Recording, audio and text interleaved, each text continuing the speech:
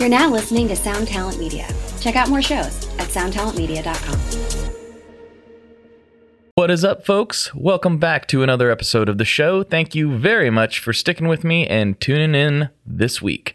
I don't know why it took me so long to get Mark on the show. This really should have happened a long time ago. We have talked on the internet for years and we've met in person, and I really enjoy the man's company, so I don't know why it's taken so long, but we finally did it, and it was a really fun episode. We get off into the weeds about being weird internet guitar guys and not really knowing what that means, and we kind of talk about our experiences where we both started on Instagram, and it was a kind of a unique little blip in time.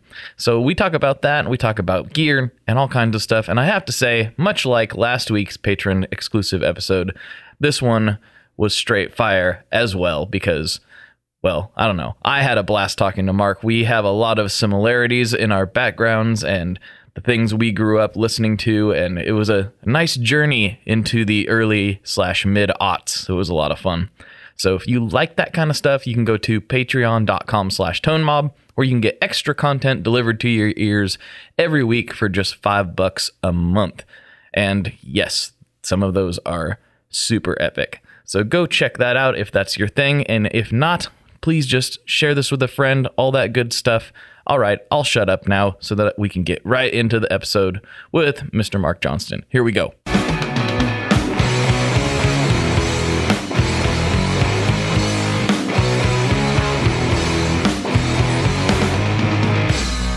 Hello, everyone. Welcome back to another episode of the Tone Mob Podcast, the show about guitar tone and the people behind it, and other stuff too, it seems. More often than not, it's just other stuff. But hey, we'll see what happens.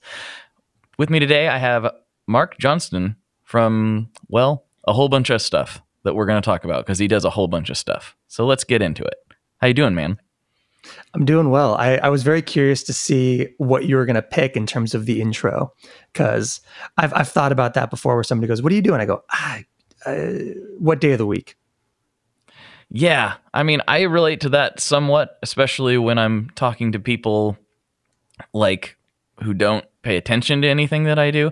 Obviously, people mainly know me from the podcast at this point, but that's definitely not all I do. So it's when people, like my sister's like, I try to explain it to people, and she's like, and that it just, I don't even understand it. So yeah, and you are more publicly all over the place than I am. That's true. I have found a way to make public facing basically every single one of my interests in a very confusing way. So that's probably a good place to start. I don't know which came first with you. So where did you become a man of the internet, and, you know, where people actually pay attention to the things you do? Like, what's the story? Where'd you start? Yeah. I actually, it's kind of funny. I was, like most of us, I think we grew up playing in different bands that for the most part did almost nothing. I remember being in a lot of bands in high school and afterwards that, you get together, you rehearse a couple times, you maybe endeavor to do a show. And then in my early mid 20s, I was in a band in Sacramento called The Good Fortune that actually kind of like popped off a little bit on the local scene. Like, we put out an EP that kind of got a lot of love. We had a single that, did pretty well on Spotify. And then about 1.5 years into that project, I kind of started seeing the writing on the wall that this thing was not long for this world. And it was kind of my first real foray into, like, being able to really be kind of out there with putting music out. And I saw it kind of coming to a close, and our front man in the band had done most of the producing and all of our engineering.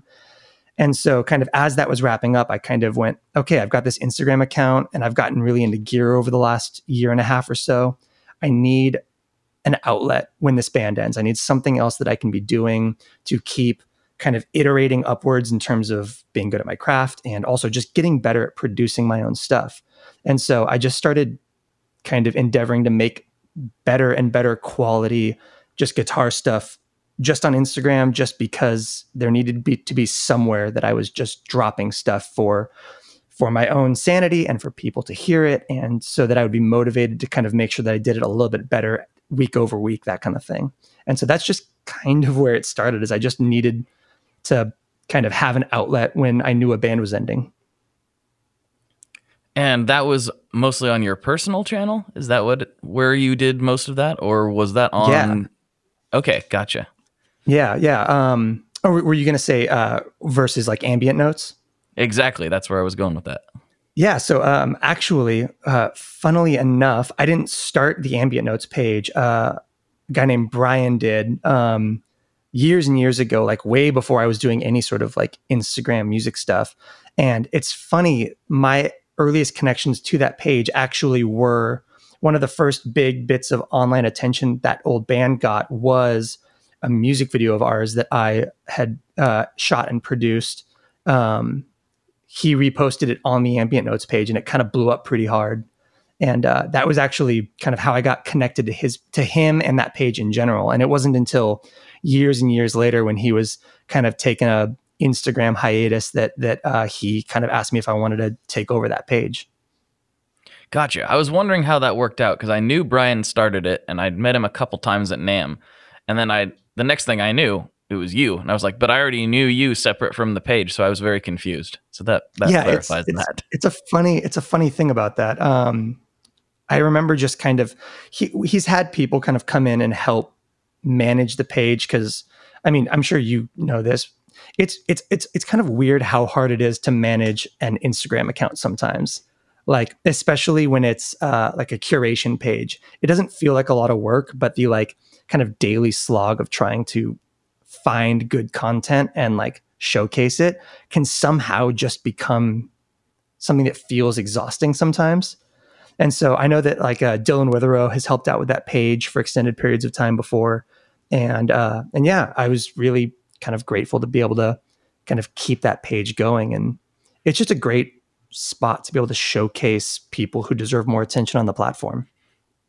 Yeah, it's an interesting kind of, I don't know what the word is. It's like I have an interesting perspective on that because Ambient Notes started on Instagram like a little bit before I did. I'm not sure exactly how much in advance of me they were there, but it was definitely like one of the inspirations for me to like start the Tone Mob account. And that's why you see a lot of the old posts from Tone Mob are less about me and more of like a curation thing.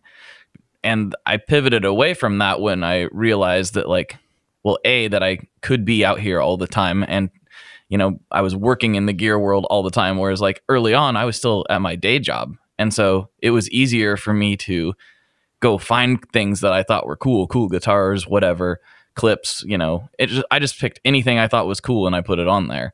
And the Ambient Notes channel was an inspiration for that. Like they're just like picking things they think are rad and putting it on this channel. I'm like, well, that makes sense.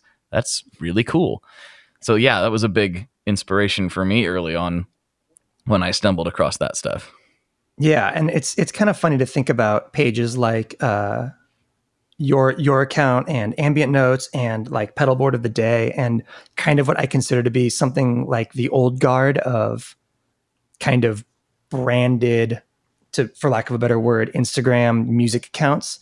Because I mean, over the last 3 to 4 years, maybe to 2 to 3 years, Instagram has really kind of just become very bogged down with 100,000 pedalboard repost pages and that kind of thing, just like 1,000 curation pages that all exist just to build an audience, so that presumably, I don't know what the end goal of just having 1,000 curation pages is, but you can kind of see these pages that kind of predate that becoming the norm.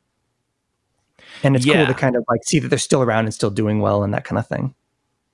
Yeah, exactly. You know, there's a handful of accounts that I've seen like guitars are better or whatever. And like and that's part of the reason I pivoted away from doing that was because it became kind of uninteresting. Not necessarily because there weren't accounts that were doing a good job of it, but there were so many that weren't. They were just kind of shotgunning out anything that had an attractive person playing an instrument, you know, like. Oh, for sure. And it was just like, I don't know, it just kind of became uninteresting. And then it was like, that was probably, for me, I think you're right, probably like 3 years ago, 2 years ago, somewhere in that ballpark, where I pivoted into like, this is my personal it's essentially my personal Instagram now.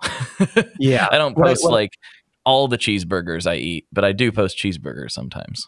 Hey, there needs to be more cheeseburgers in guitar Instagram. One of the things that I really like about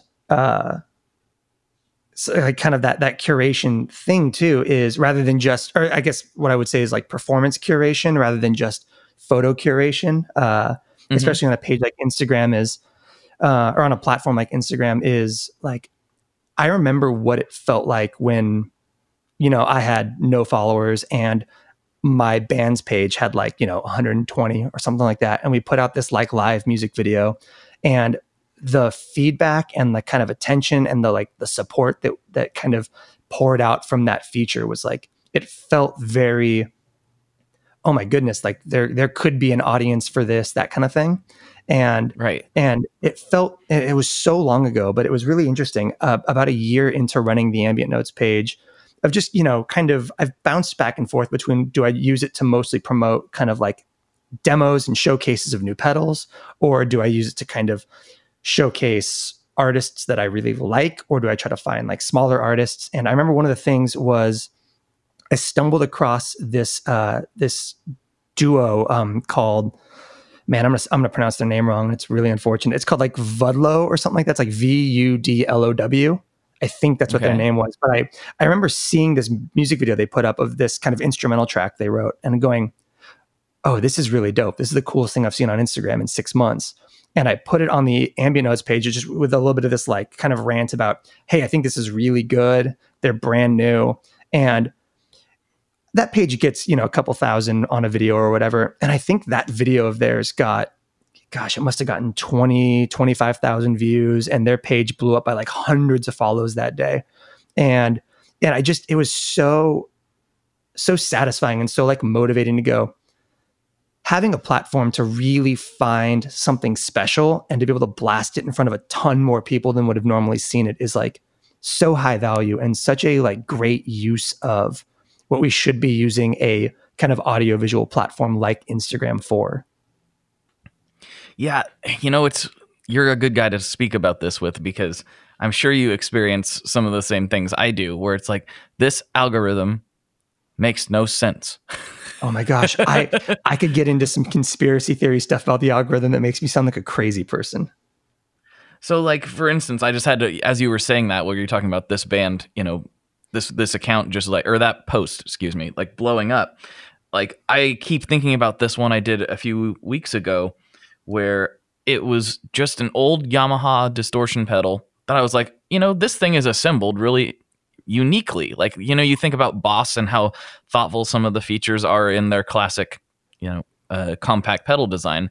This Yamaha pedal has a lot of the same things done a different way. And I thought that was interesting just from a usability and assembly perspective. So I made a little video, like 2 or 3 minutes, maybe 5 minutes, I don't remember, of me like kind of taking it apart and like showing people the different things. And I was like, this is, you know, like you said, it'll normally get like 1,000 or, you know, sometimes less depending on how the algorithm's feeling that day. But, you know, Sure. It'll do a little bit of views. And that one's got 27,000 views on this stupid video that I didn't think, I'd put no thought into it.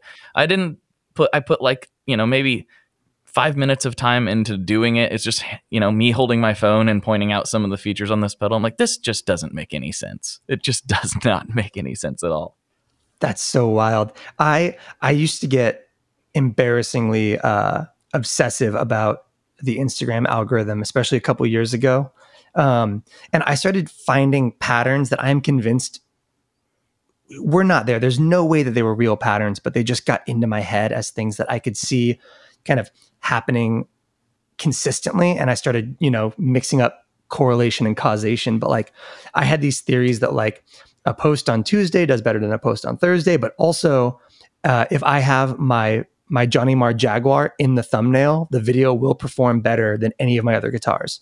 Even if I'm using mostly other guitars in the video, if I use the Jag on one of the guitar layers and I use it in the thumbnail, it will perform better. And it always did. And it doesn't make any sense.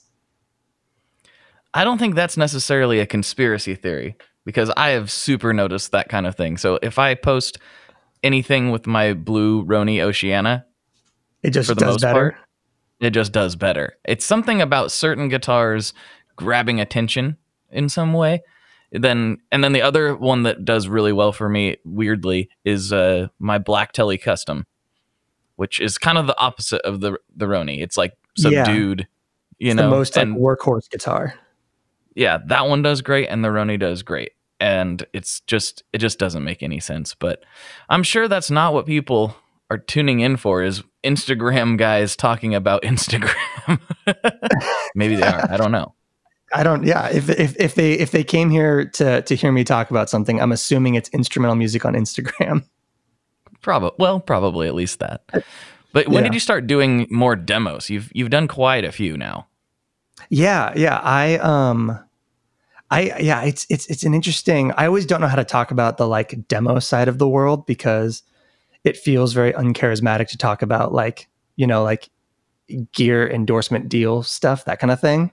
I started working with a couple different companies as kind of my channel started to blow up. And even when I wasn't doing any like proper demos or anything, I just was I got really obsessed with, when I first started getting into pedals, I was really frustrated by the fact that so many demos and reviews of smaller boutique companies were all like cell phone videos and like no real microphones involved in the process.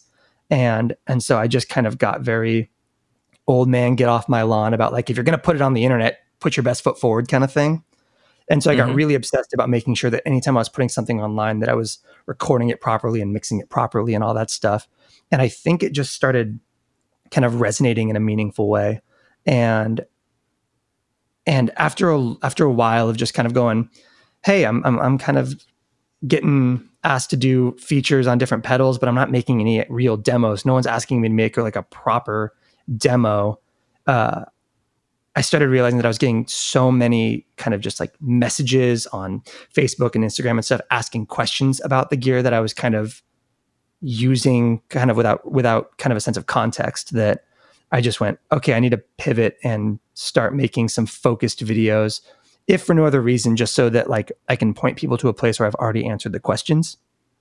And so that's kind of where it started for me. And it was a mix of that and an intense desire to put the Quiet Theory Prelude in front of as many people as possible, because that's like one of my favorite guitar pedals ever made. And that was my first demo, was me just ranting and raving about how much I love that pedal. Yeah, I remember that. I feel like you messaged me about it like around the same time.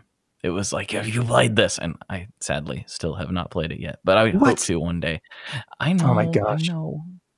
I know. I mean, I'm going to put this on the podcast so that I'm motivated to actually do it.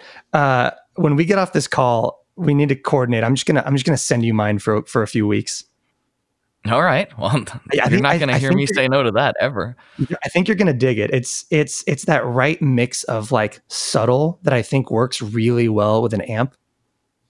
A lot of delay and reverbs, especially a lot of the 2-in-1s, they get so kind of overbearing that you might as well just be plugging straight into your DAW.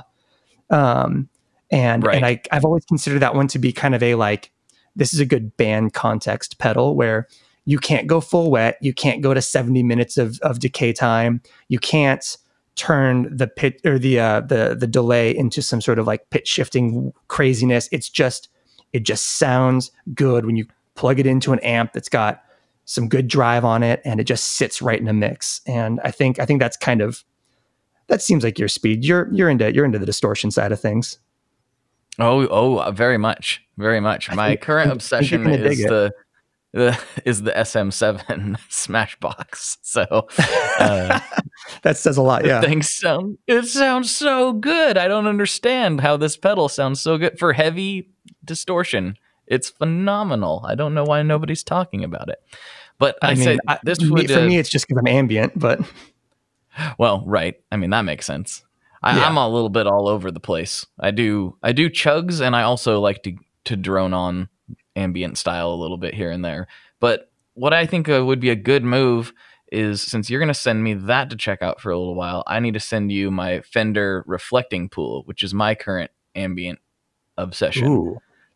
That thing is really good. They did a really good job. It's a delay reverb also with a bunch of different modes, but yeah, we'll do a little swap for a few weeks. I remember being really impressed with that one. When Fender first kind of jumped, I guess technically back into the pedal market at NAMM like 2 or 3 years ago, with like those first 2 or 3 offerings, I remember being like, okay, does this need to exist? And then very quickly I was eating those words, because like round 2 of new pedal offerings from them on forward have just been like so good. So good. I mean, the Pelt and the Pugilist were part of that first round, and those are both great dirt pedals. I mean, okay, I haven't that might played be my one bias yet against dirt pedals. Maybe that is. You know how I love me some dirt. So. That's true. So many dirt pedals. They've been on fire though, and gosh, the name his name escapes me. The guy who does all of the circuit design for Fender pedals right now. I met him at Summer NAMM last year, and for my life, I can't remember his name. I actually have not met him. I think we're supposed to do a podcast. I got to get in touch with my guy over there again. He's a good dude. He's a great circuit designer. Have you played the Lincoln Brewster Signature Strat at all? I have not. They unveiled it at Summer NAMM last year, which is actually the whole reason I was at Summer NAMM. But it's got two boost circuits in the pedal, or in the guitar. One of them is a straight up flat boost, and the other one is kind of a mid hump Tube Screamery-esque circuit that are both kind of push pull on the volume and tone pots. And dude, they sound incredible, and it's all the same circuit design stuff that goes into their pedals, and he is very good at what he does. I don't know what his background is. I don't know the details, but hopefully we can get him on the podcast so we can talk about all that, because a lot of people, myself included, like kind of skeptical when they first dropped. I was like, I don't know about Fender making pedals, but how dumb is that really? They make great everything else, and they have the resources to make quality pedals. Why was I a skeptic? I know it doesn't make any sense. They make the guitars and the amps that go best with pedals. Like, it just stands to reason. So Joe Branton and I recorded from the Guitar Nerds podcast, everybody. I don't know when the episode's coming out, but I recorded a Friday special with him here a few weeks ago. And he said it's because all of the other pedals they made up until this point were not that good. And I'm like, okay, that's a fair point. They had the Fender Blender Fuzz, which was kind of cool, but then every other kind of attempt they've made, they weren't very good. So I guess maybe that's why we have that bias. Maybe, although anytime a company made like formerly not good pedals, it just means it's a matter of time until people become really into them. Well, that's a good point. Like you look at the old to the SM7. Exactly. Or like the old Behringer, that Behringer drive that's got like a tube in it, and the old Behringer vintage Echo. Like, all those pedals become like really vibey in certain circles. Chris Benson actually hyped me to that vintage Echo. He's like, dude, it's one of the best delay pedals I've ever played. Are you serious? And then he's like, yeah, it's a great Memory Man clone. Like if you do a good job cloning a Memory Man, it's going to be a good analog delay. Makes sense. That's so funny. Yeah, so I think I'm just calling it now. 3 years from now, vintage Fender pedals, they're going to be on the upswing. We just got to wait for Josh Scott to do a vlog on them. Man, speaking of a guy that it is high time to get him back on the podcast. He was on very, very early and has not been on since, and he has done all kinds of things that need it, that are worthy of an update. No kidding. Yeah, you need to get him on just to talk about the freaking show. Like, that is one of the most, like, that his vlog series is it's so good. It's, as somebody who spends too much time on music on the internet, like I love anytime I can do something that isn't music on the internet these days. That show is one of the ones that I'm like, okay, fine. I will absolutely absorb another music channel. Of course. Well, speaking of not music things on the internet, I need to tell everybody who's listening to this podcast right now, Mark is also a host of one of my favorite podcasts, which a lot of people may not know. It's called Footnotes, and it's a wonderful history podcast. And I'll let Mark tell you a little more about it before we move back into music stuff. Awesome. First of all, one of my favorite things is how consistently you are into that show.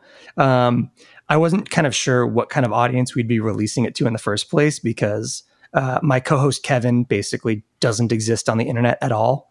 And so it was basically all on me to kind of like try to promote the show when it dropped. And I was going, okay, I'm predominantly known for instrumental guitar music. It'll be fun to try to plug me speaking about not music for extended periods of time to my audience.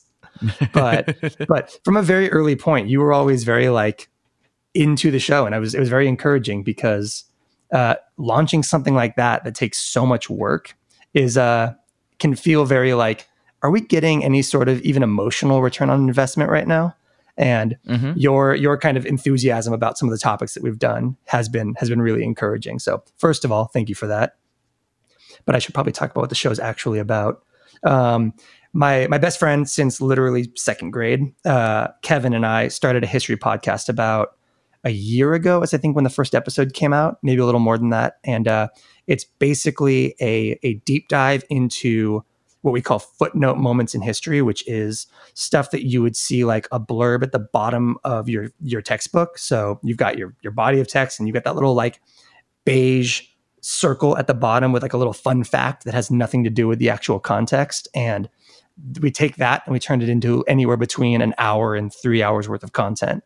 And it's really fun. It's great to do something that isn't strictly music on the internet. And we've done some amazing episodes. My favorite probably being the 2-parter we did on Ernest Shackleton's attempt to cross the Antarctic continents and the ways that it goes horribly awry and the kind of almost surreal experience that it becomes. And it's just fun. Kevin's an amazing amateur historian, a great researcher, and a really good storyteller because he's a teacher. And I'm there for that series relief. Yes, for dad jokes, which I'm all about. And that series, I guess it's just a 2-parter, but I constantly was like I knew about Ernest. I knew that he existed and I knew what he had attempted to do, but I didn't really know anything beyond that. And that story constantly had my jaw on the floor. I was loving it. Absolutely loving it. It was insane. That was good.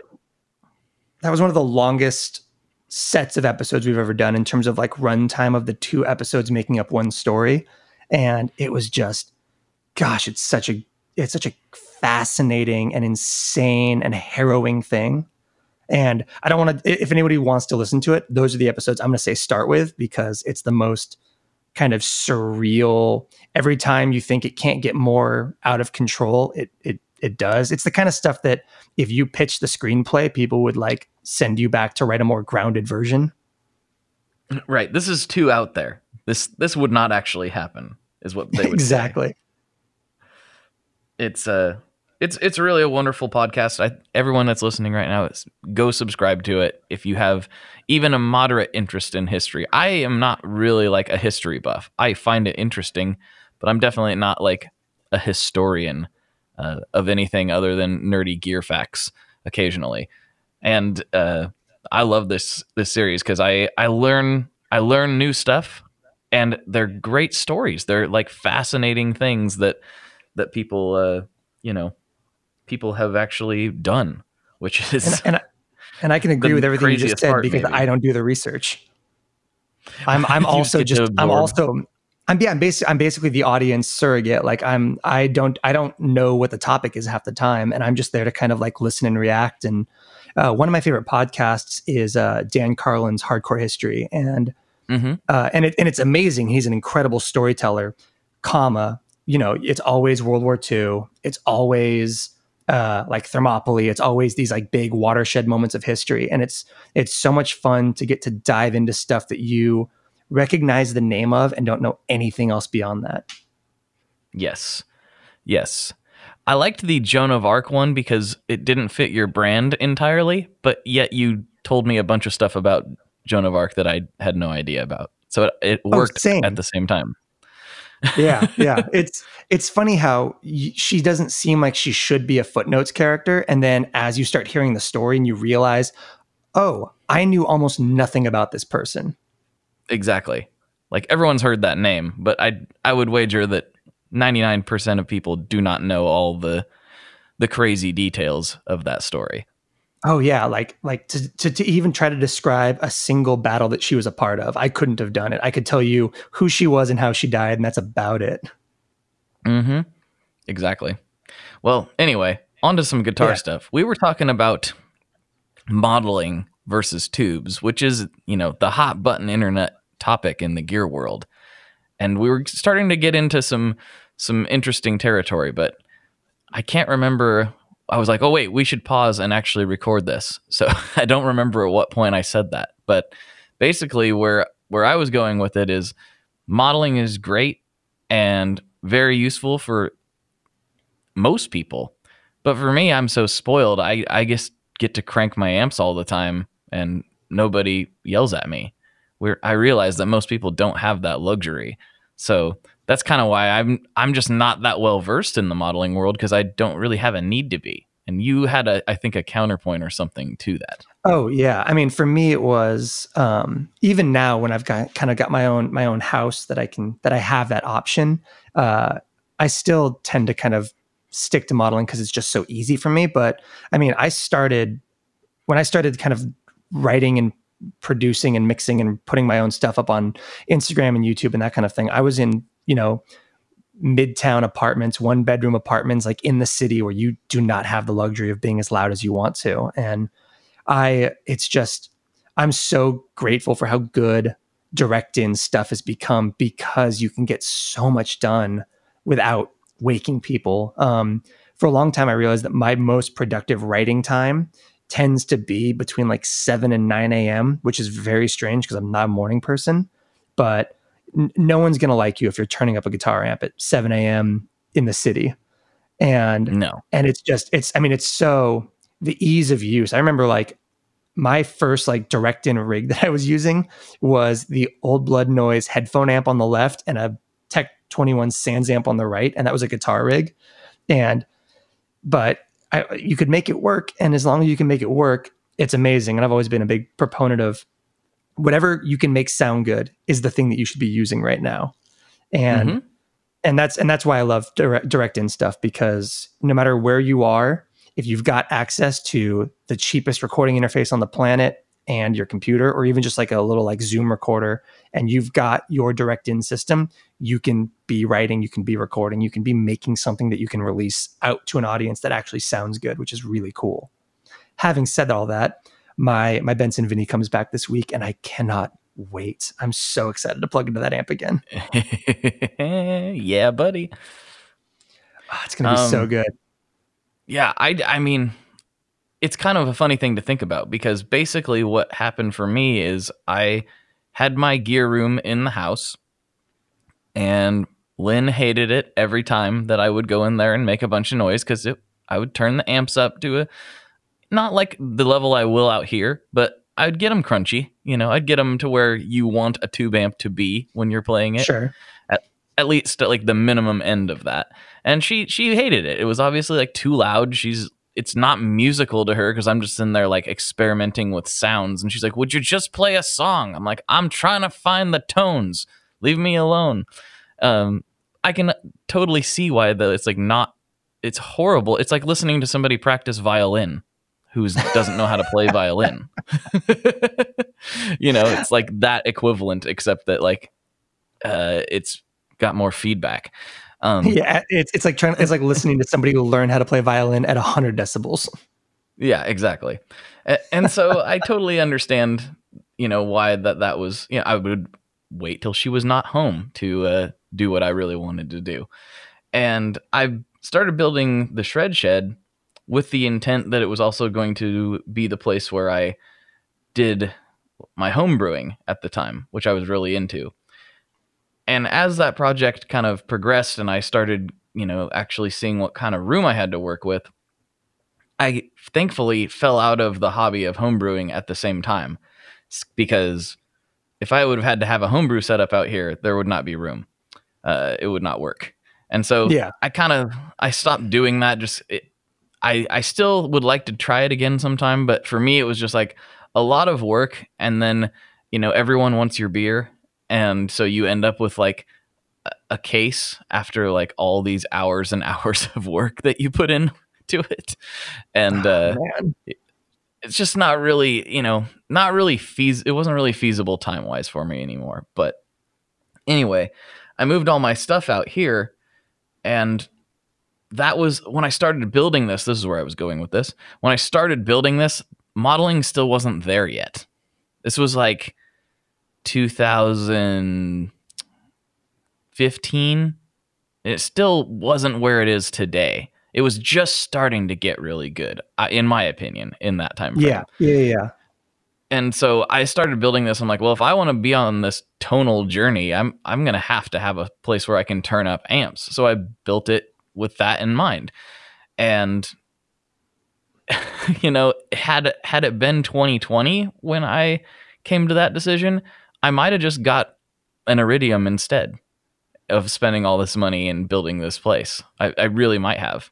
And so I don't know if that's a good thing or a bad thing in retrospect, financially anyways. You'd have more beer right now, I can tell you that. This is true. I would have more beer. I'd have a lot more beer. Sounds like not a lot more beer though. Well, I would have room for a much larger setup. Therefore, that's true. Because it takes about the same amount of time to do like 100-gallon batch as it does a 5, depending on what your setup's like. So as far as the brewing process is concerned anyway. I'm gonna have to pick your brain about kind of some of the stuff that went into the Shred Shed construction. I am right at the very, very front end of converting my very old, very not gear appropriate garage into a studio, and it's happening right on the cusp of my wife and I having our first child.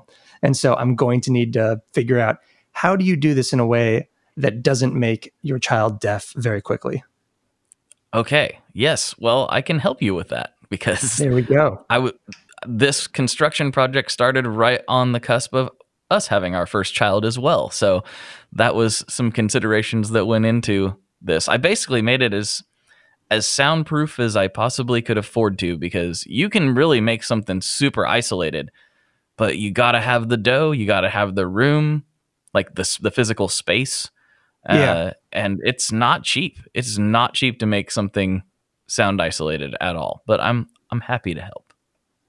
Cool. Yeah. You'll be getting some messages from me in the near future, I think, because the goal is definitely after like 1-bedroom apartment to 1-bedroom apartment, trying to like figure out how to record a Blues Junior as quietly as possible. I'm finally at that point. I'm going, how do I put some real amps in here? I've got an old JC 120 from the 70s that I'd really like to make use of. Yes, and you should. You really should. Well, you can ask me some questions right here if there's anything off, that's not off topic with this particular podcast. Do you have anything at the front of your brain? I can't imagine it's going to be podcast interesting. I think it's mostly going to be sound treatment and that kind of thing specific. So we'll see. Well, all right. If the listeners want to know more, they can email me.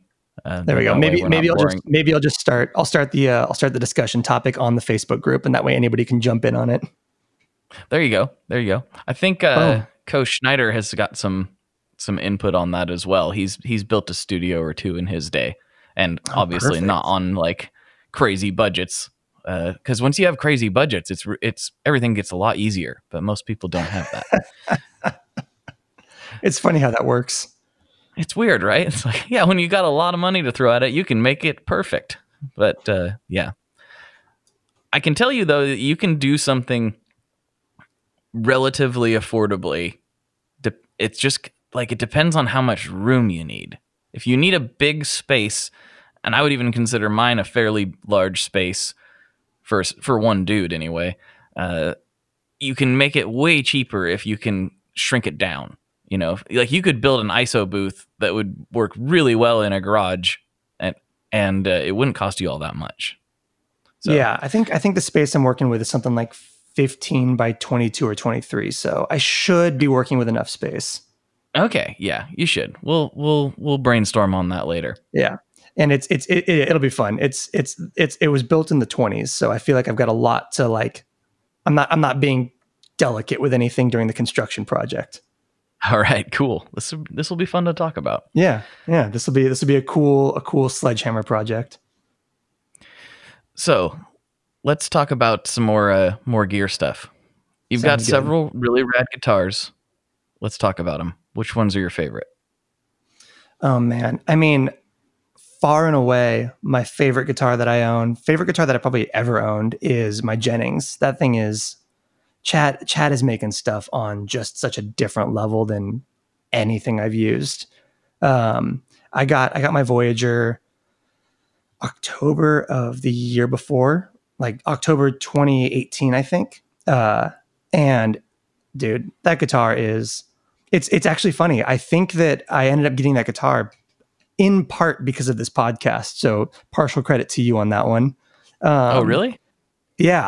I found those guitars at NAMM at the start of 2018, Winter NAMM. I went to the JHS booth, and there's literally a picture of me from that NAMM on Instagram of me holding a Jennings that was at the JHS booth and just kind of gawking at it and being like, this guitar is amazing. I've never heard of this company, but these are phenomenal. And he and I spoke a little bit online after that, but you had him on the podcast later that year. And I shot him a message after the episode, after I listened to the episode, kind of going, dude, it was great hearing you on the show. Love the guitars, all that stuff. And that actually kicked off the conversation that resulted in me getting my Voyager. Ah, very nice. That's so cool. That's a beautiful guitar too. Dude, that guitar, I can't believe how good that guitar is, considering like he does so many custom jobs and so much like made to order stuff these days.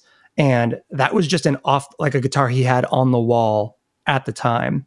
And it's fascinating because I'm not historically a really big like red guitar guy. And this guitar is kind of this like kind of wine red, and I'm also very much a single coils person. And he had a couple guitars that I was kind of like waffling between. And I was kind of going, oh, that one's red, so maybe not that one. And he goes, I think you're going to like the pickups in that one. I think that's the one you should go with. And it's got McNelly Stagger Swaggers in it. And lo and behold, those are literally my favorite pickups on the planet. I don't think I've ever played a guitar with better pickups than that one. You got to love it when a plan comes together. Exactly. I think the other one was Autumn Humbuckers, and I can't remember what the other guitar I was looking at is, but he kind of went, this one's got these things called Stagger Swaggers. They're humbuckers, but they're underwounds. They're a little bit single coily. And I went, I'll believe it when I see it. I'm not a big humbuckers guy. And that guitar has just changed my entire guitar worldview. Like it's so, I don't know, man. Like you've got a couple really killer guitars like that, like your Roni and everything. So it's amazing to see what a handmade guitar from somebody who is great at their craft feels like relative to everything else in the world.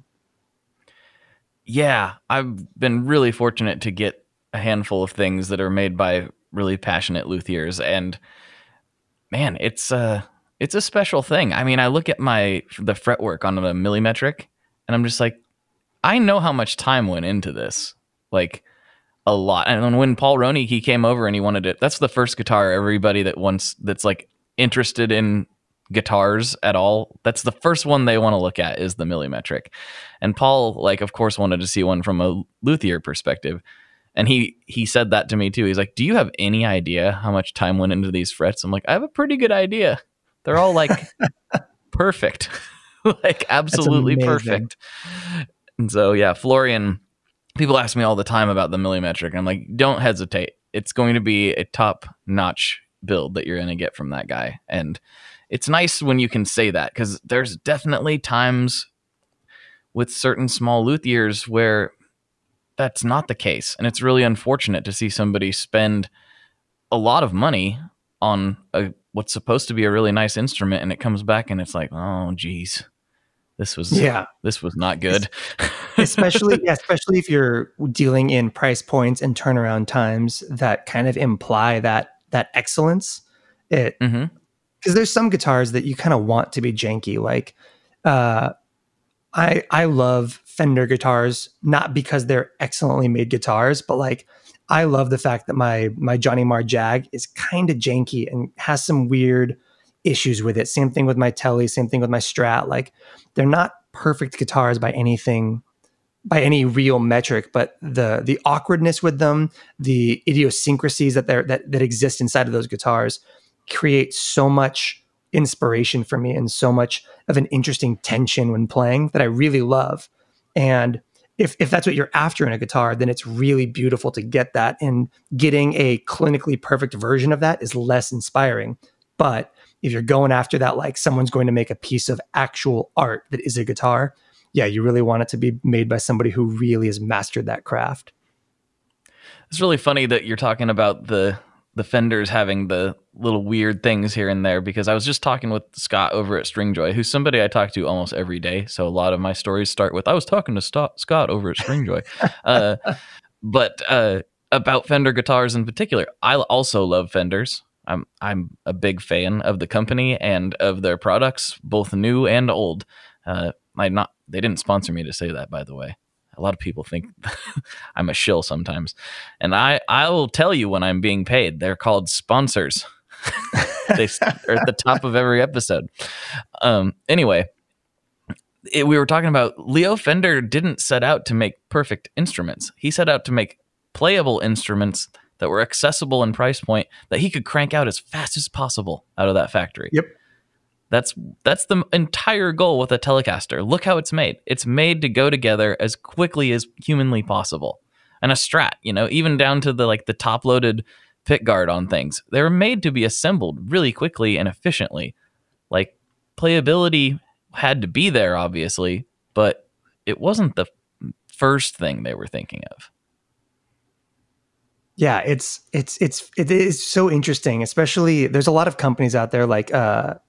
I wouldn't qualify them as boutique builders or anything. We're still talking kind of larger scale manufacturers who do a lot of like a Fender, but clinically perfect. And I just find that a lot of them, they miss the mark on what makes a Fender so noteworthy. Yeah. And some of it is just, I don't know, the little things here and there, I don't know. Well, yeah. My favorite personal Fender is my Tele Custom, and it's got some weird things to it. But one of the things that's not wrong with it, that the internet loves to say is wrong, is the 3-bolt micro tilt neck. Everyone's like, those suck. I'm like, I've literally never had any issues with this at all, ever. I don't know what the issue is. I don't know what the supposed problem is. It's been absolutely fine. I have no idea why that's supposedly a problem. Do you know? I have no idea. I feel like I know relatively little about the actual kind of construction process of so many guitars. I just know kind of what I like and what I don't like in a guitar. Once again, I think I said this earlier, which is simply just if you like the instrument. I think when we were talking about direct in rigs, if something works for you, if something sounds good, and if something kind of enhances your ability to kind of seamlessly create and kind of streamline that process of feeling something and getting it recorded, then like anyone's opinions on whether or not it's right are dumb and wrong. Yeah, 100%. Yeah, don't listen to me. What do I know? Maybe you hate Fenders. Maybe you're a Gibson guy all the way. And if that's what makes you rip a sick solo, then don't listen to me. I'm just some idiot on the internet. Come on. Yeah, exactly. Dude, you should see the wiring on my Jag. Like it's a mess. That guitar is it's so janky. I don't know how it even works, but it sounds very specifically good, and I love it. Is there anything unique about the Johnny Marr Jag? I'm not really familiar with that model. Yeah, it's kind of, I think it's kind of the Jag perfected, minus the fact that there's a bunch of weird things about it. It's got bare knuckle pickups, which I think is one of the only Fender guitars that doesn't have Fender pickups in it. Okay. And then typically your Jag is going to have your the 3 switches, your bridge pickup, your neck pickup, and your choke switch, the kind of like in and out of phase thing. And then you've got your your kind of treble and your tone. This one's got treble and tone, and then you've got a 4-way like blade pickup selector, and it's a bridge, middle and parallel, neck, and then middle in series, which basically turns the 2 pickups into kind of a giant humbucker. Okay. Okay. And then up above, you've got 2 switches. One is a low cut, and the other one is kind of a low mid cut / treble boost.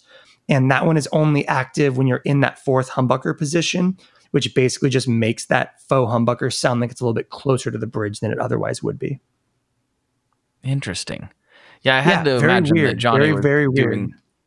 Yeah, I had to imagine that Johnny was going to be doing things outside of the norm. I just wasn't 100% sure what those would be.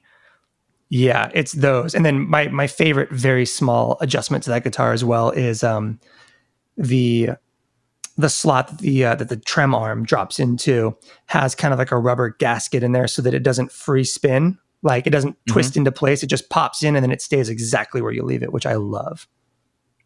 Oh, yeah, I'm a big fan of that. That's kind of a pet peeve of mine is when trem arms just spin around willy-nilly. It feels sloppy and like I don't have as much control. I like them to be able to move, but I also like them to, if I let go, I don't want it to just swing down.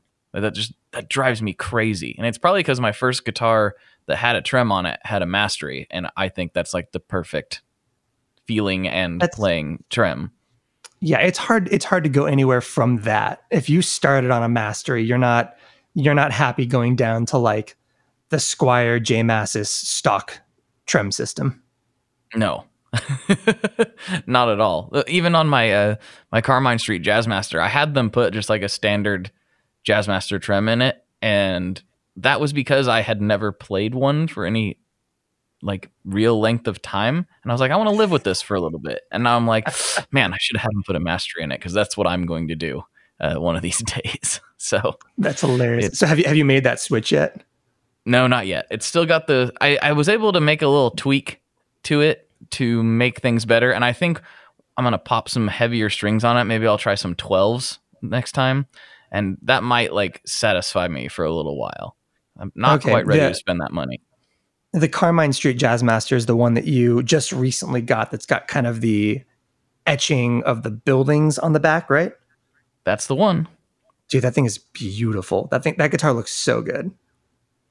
It's so good, and I think a lot of people would be very surprised to play it because it has the biggest neck in the world. And I know Jazzmasters are not, they're not known for that. I think it might be like a 1-inch neck. I've never measured it, but it is big, and it's good that I like big necks. But Jess picked it up, my good friend Justin Porter, for all the listeners, and he was like, dude, this thing is a lot to handle. I'm like, yeah, I know, right? And he's like, I don't know if I could play this for very long. It's like, good thing I like fat ones. Yeah, no kidding. That sounds ridiculous. It's so big, and all of his guitars are like that because he does not use truss rods, and he uses pine. So to offset that, he uses giant necks, which are definitely not everybody's cup of tea. No kidding. I need to check that guitar out. That sounds like, I'm trying to figure out if I could live with that. I feel like if you're kind of doing a lot of chords and a lot of like below the 5th fret stuff, that's the kind of neck that is just amazing. You know, he bases his theory on classical guitars and how they all have big fatty necks. Okay. You know, classical players don't tend to, like really high level classical players don't tend to have any issues with speed. Like they play plenty fast. So this idea that a flat, thin neck is faster, he's like, nah, it's not true. It's just what we electric players have gotten used to. Like the classical players shred like crazy on huge necks. And, you know, Rick's like, it's better for your hand. You know, he's not obviously like an orthopedic surgeon or anything, but like he thinks it's better for your hand. I tend to think that bigger necks are a little better health-wise for your hand than thinner ones. That's just my preference, but I don't know. I'm not a doctor. It's just my theory. That's fair. I could totally see why that feels like it should be true. I have no idea if it is, but I also know that like if you're going to bring classical guitar players into the equation, then yeah, I mean, almost all electric guitar players look like hacks in comparison. It's the same thing with like really high-end bass players. Right. You're like, look, Norm Stockton can do anything on an instrument that I can barely get my hand around. So I don't know why I'm talking about anything. Yeah, exactly. And it's funny. I did an interview with Tyler Larson from Music Is Win, and he was talking about the, guitar players at Berklee, because he went to Berklee, are like viewed at the bottom of the rung. Like just guitar players in general, because it's just like they're guys like me. At least most of us are guys like me who are like, I don't know, I put my finger on it and I think I don't know, I know what a G chord is. I don't know what anything about anything else though. I just hit it till it makes noise, and they're all very like proper, trained, quote unquote, real musicians. And even in that hierarchy, electric guitar players are at the bottom of that sub rung. Yes. Which is so funny. I remember I actually was a music major with a guitar emphasis my first semester of college, before I subsequently dropped out of college like 5 times. And gosh, and I did not know what I was getting into. I showed up to my first like guitar intensive or whatever with my Paul Reed Smith, and my teacher kicked me out of the class. Well, what? Why? Because it wasn't a classical guitar, and I didn't know that was the rule. Oh, wow. I didn't know that either. I would have just grabbed one of my guitars, like a guitar. No, exactly. I rolled in with my custom 22, and I pulled it out in the class, and he went, "No, you're not playing on that." And I went, "It's all I've got." And he was like, "Well, find a nylon string and come back on Tuesday." Wow, man, that's rough. That's rough. Yeah, I dropped out of that program. Yeah, I definitely would have. It's been like, you probably aren't going to like it when I bust this big muff out then, are you? Not only that, but I was like, oh, if I'm not even allowed to use this guitar in this, I am not going to learn what I was hoping to learn out of this program. This is not going to be the professional track that I want to be on. Right. It's a different kind of school of thought, I guess, for lack of a better term. I mean, school of a lot of things on that one, but yeah. So electric guitar players, we're hacks. I'm comfortable with that. I feel that way every single time I have a conversation with somebody who's like really well versed in like modular hard synth stuff. Yeah, I've been a hack for my entire life, and it's gotten me this far. So why stop now? That's the way I look at it. That's pretty much how I feel. I'm about halfway done editing my review for the Poly Effects Bebo. Oh, and dude, it was the same thing when I got the Zoya at the start of last year. I was like, oh, this is what I feel like when I'm out of my depth on something. Mm-hmm. It's uncomfortable, but once you start a little swimming, exhilarating. Yeah, once you start swimming, you start figuring it out. It's a good feeling. Yeah, it feels better when you're not attempting to record a video on the topic while you're learning it. That's a little stressful.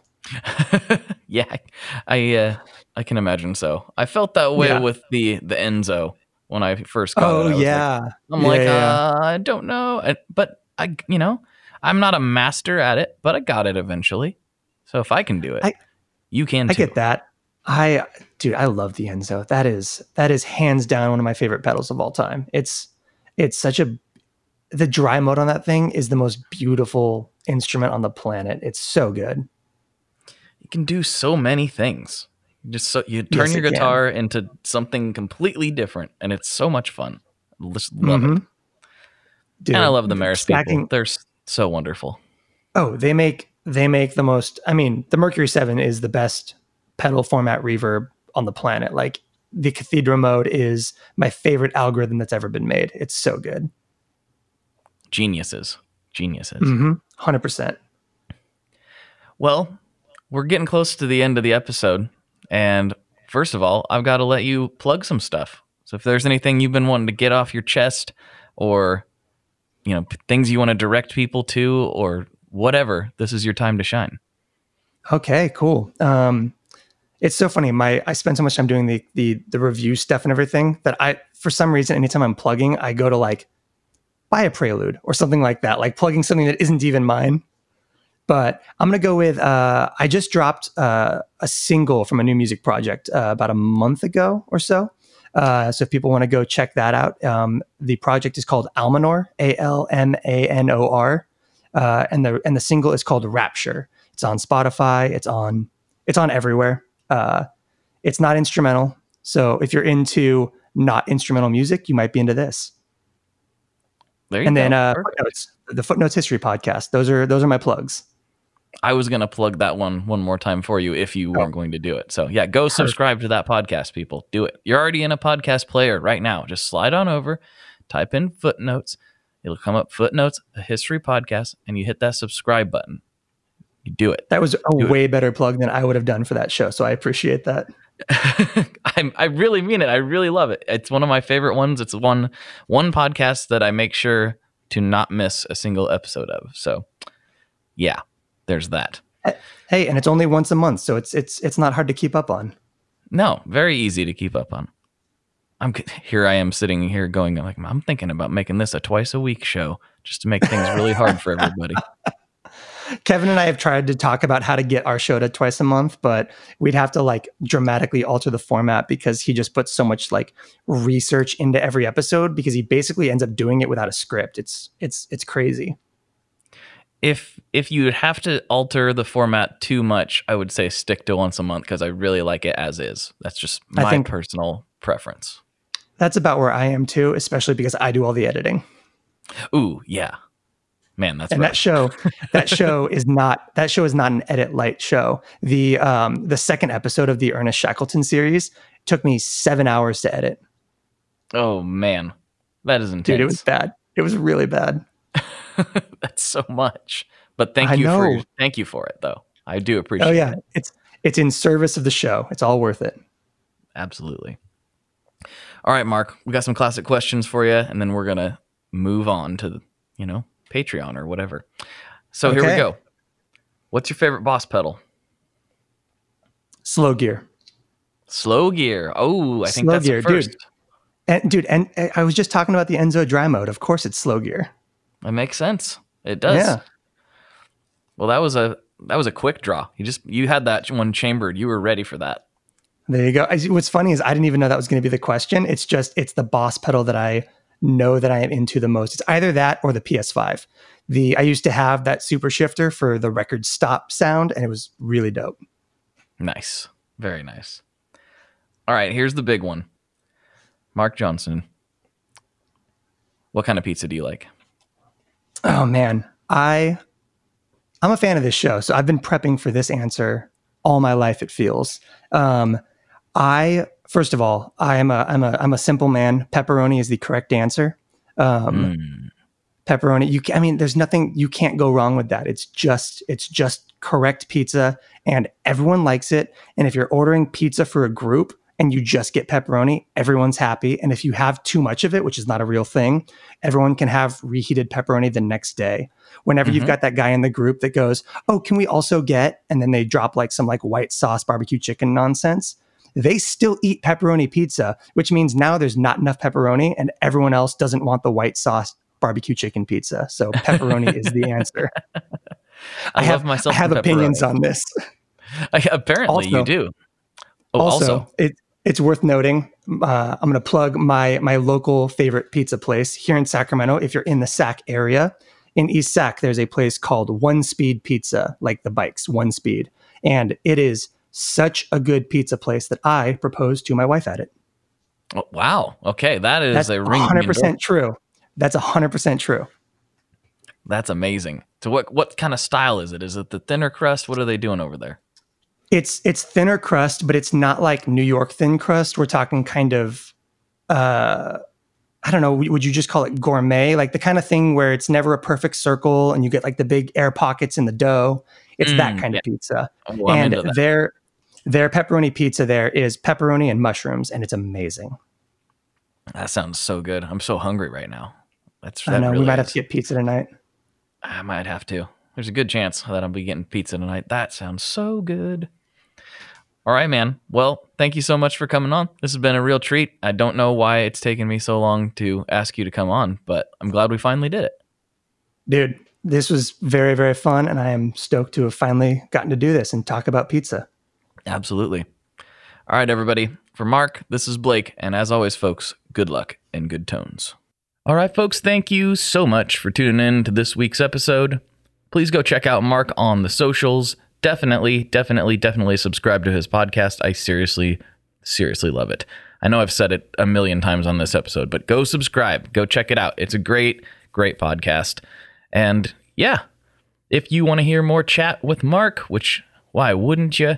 You can go to patreon.com/tonemob. And for just $5 a month, you'll get extra episodes delivered to your ears every week. There are so many extra episodes now. There's so much content waiting over there for you. It's kind of insane.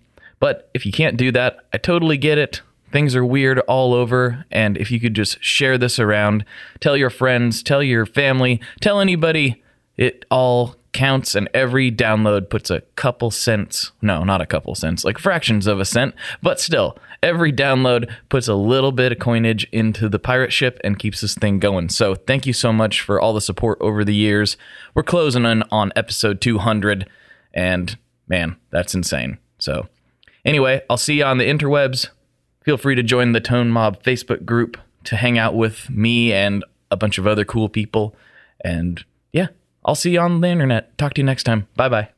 One last thing before we totally sign off here. I just want to remind you that if you do any shopping at Stringjoy, that's Stringjoy guitar strings made in Nashville, that will help me out as well. As I've said for years, I'm heavily involved in that company, and I really do think they're making the best products on the market.